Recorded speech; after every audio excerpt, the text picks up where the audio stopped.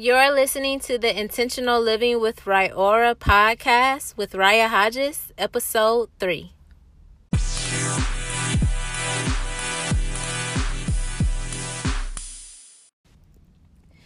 Hey everybody, happy Monday. Happy Monday.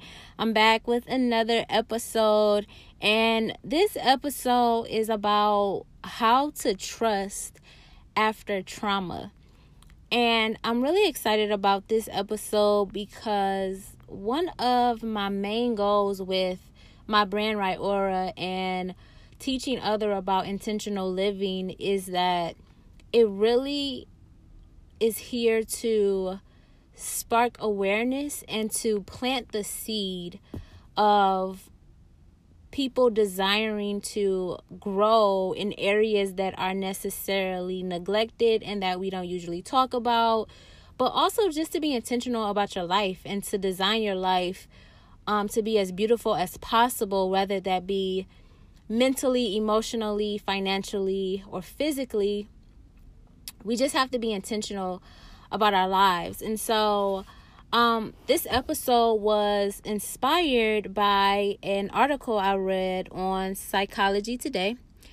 And I'm just going to get right into the goods and share. And hopefully this episode really impacts someone and maybe triggers a new thought within someone's mind, and that you will begin to find some type of healing from this episode. So when it comes to trauma, trauma can come in all shapes and sizes. And a lot of the time, you have two different types of traumas. You have a collective trauma that, a nation may experience when it comes to things like hurricanes or war or genocide or things of that nature. That's more so like a collective trauma that, a lot of people experience together.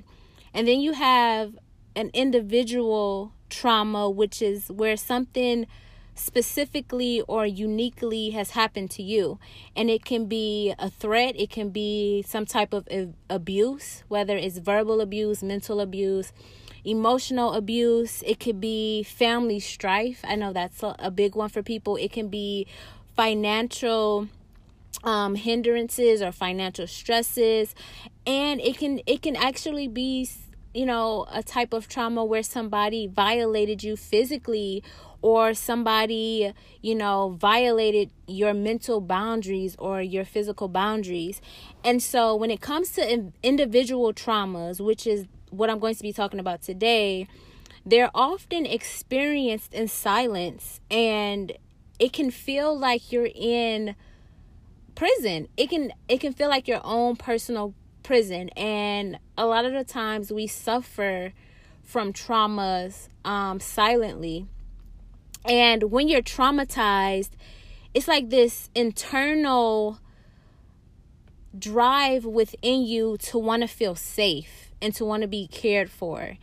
And so here's where I'm going to be transparent. I've experienced a lot of traumatic experiences in my life, from things that have happened to me that traumatized me in regards to my own sexuality, things that have traumatized me in friendships, things that have traumatized me in intimate relationships, things that have traumatized me in my family.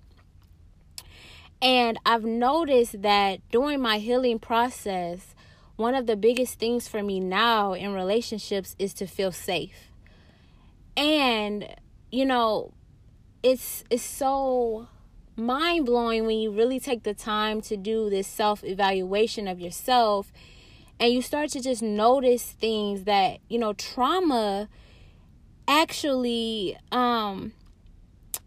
it alters our perception in a negative way if it is not dealt with. And, there are so many emotions that come with being traumatized. And it's just really essential that we become aware that when you're traumatized, the expectations you have of other people from that moment on are sometimes unrealistic. And it's because you want to feel safe and you want to feel cared for, but it's coming from a wounded place. It's coming from a place that is not whole. It's coming from a place of fear. And so because of our desire to be cared for and to feel safe, we again have these unrealistic expectations from people in our relationships. And I'm not just talking about intimate relationships, though that plays a big part of it, but in friendships, in family relationships, in business partnerships, or whatever type of relationships you have in your life. And, trauma can be so overwhelming that it just creates this internal mess. It creates this mess inside of us. And so it distorts our ability to realistically understand what other people can offer us in relationships. And why I want to talk about this is because, I'm in this millennial generation, this generation where, OCD, overly comparison disorder, is at an all-time high with social media, and like the world is just crazy, and you witness a lot of things that you necessarily would not have seen years ago. And the depression rate is up, so much percentage in our generation. And a lot of things that people are seeing nowadays are traumatizing them, but they're just going on with life as if it never happened. And so I thought about it. I'm like, man, who really sits down with us and say, look, sweetie, or look, son, look, daughter, this is how you learn how to trust again after you've been traumatized, or this is how you cope with being traumatized. This is how you heal. And I mean, literally, unless you are brave enough to go to therapy, which I am, how do you get that kind of help? How do you get that kind of help? Because that's not the typical conversation that you'll have on a day-to-day basis, right? So I'm just going to go ahead and repeat what I just said because I think it's so key. And if you don't take anything else away from this podcast episode, I want you to think about this. Trauma is so overwhelming that it creates this internal mess within us, and it hinders or it distorts our ability to really understand what other people can realistically offer us in relationships. And, it's crazy because oftentimes we're dealing with other people who have been traumatized as well. And so, say for instance, here I am, if I'm traumatized and I have these unrealistic expectations of every person that I come into a relationship with because I've been traumatized and I have not healed from it, and I don't necessarily know how to communicate what it is that I need from you, and then you're traumatized, we have a problem. Because not only am I traumatized, but you're traumatized to the point where you probably can't even understand how to give me what it is that I need. And so it's this is where the healing starts. When you uncover or you bring light to these type of situations, because you understand that there's a lot of people out here suffering from traumatic experiences and they never healed from it. And people go on and live their lives like this for decades and well into adulthood. And, I'm 24, but I am intentional about my life because I refuse to be a punk about my life. And being intentional and living an intentional life requires you to be brave. And when I look at my life and I look at the life that I dream for myself, for my husband and I, when I have one for my children, nobody is going to be able to give me that life except for me. So I can't cower it down now and decide that I don't want to do the hard work because it's necessary. This type of work is necessary. Tuning into yourself and really seeing what's going on is necessary. You may not want to do it, but it's necessary. And then at the end of the day, the reward is your own personal freedom.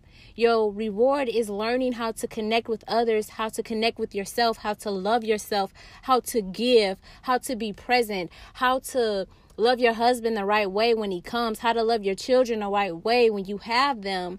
These are things that you have to prepare for. These things don't just happen because you desire them. There's so much that goes into healthy relationships. And at the end of the day, we're just not taught. these things. And so, back to trauma, trauma, it drastically negatively affects our ability to trust. And, when it comes to our safety and the connection to ourselves and others is negatively impacted when we're traumatized. And, you begin to want to reestablish your safety or a safe foundation in your life because of the experiences that you have now had that has shaken up your world. So much so. And so it's like, it's understandable that us as human beings, we have the need to feel secure within ourselves and with people that we have relationships with. But understand this: when you're traumatized and you have not healed and you get into that relationship with them, you sometimes will subconsciously expect them to do the impossible. And the impossible is for them to fill the void that was created by your trauma. Your partner, your husband, your wife, your best friend, your pastor, your mom, your auntie, they can't fill a void that was created by trauma. They can't heal. They can't fill that void for you. It's almost like, if you follow Will Smith on social media, he had this video that really stuck out to me. And he was saying how fault and responsibility do not go together. No, it's not your fault that somebody violated you. Or no, it's not your fault that somebody cheated on you and broke your heart. Or no, it's not your fault that your best friend betrayed you. Or no, it's not your fault that your friend walked out on you.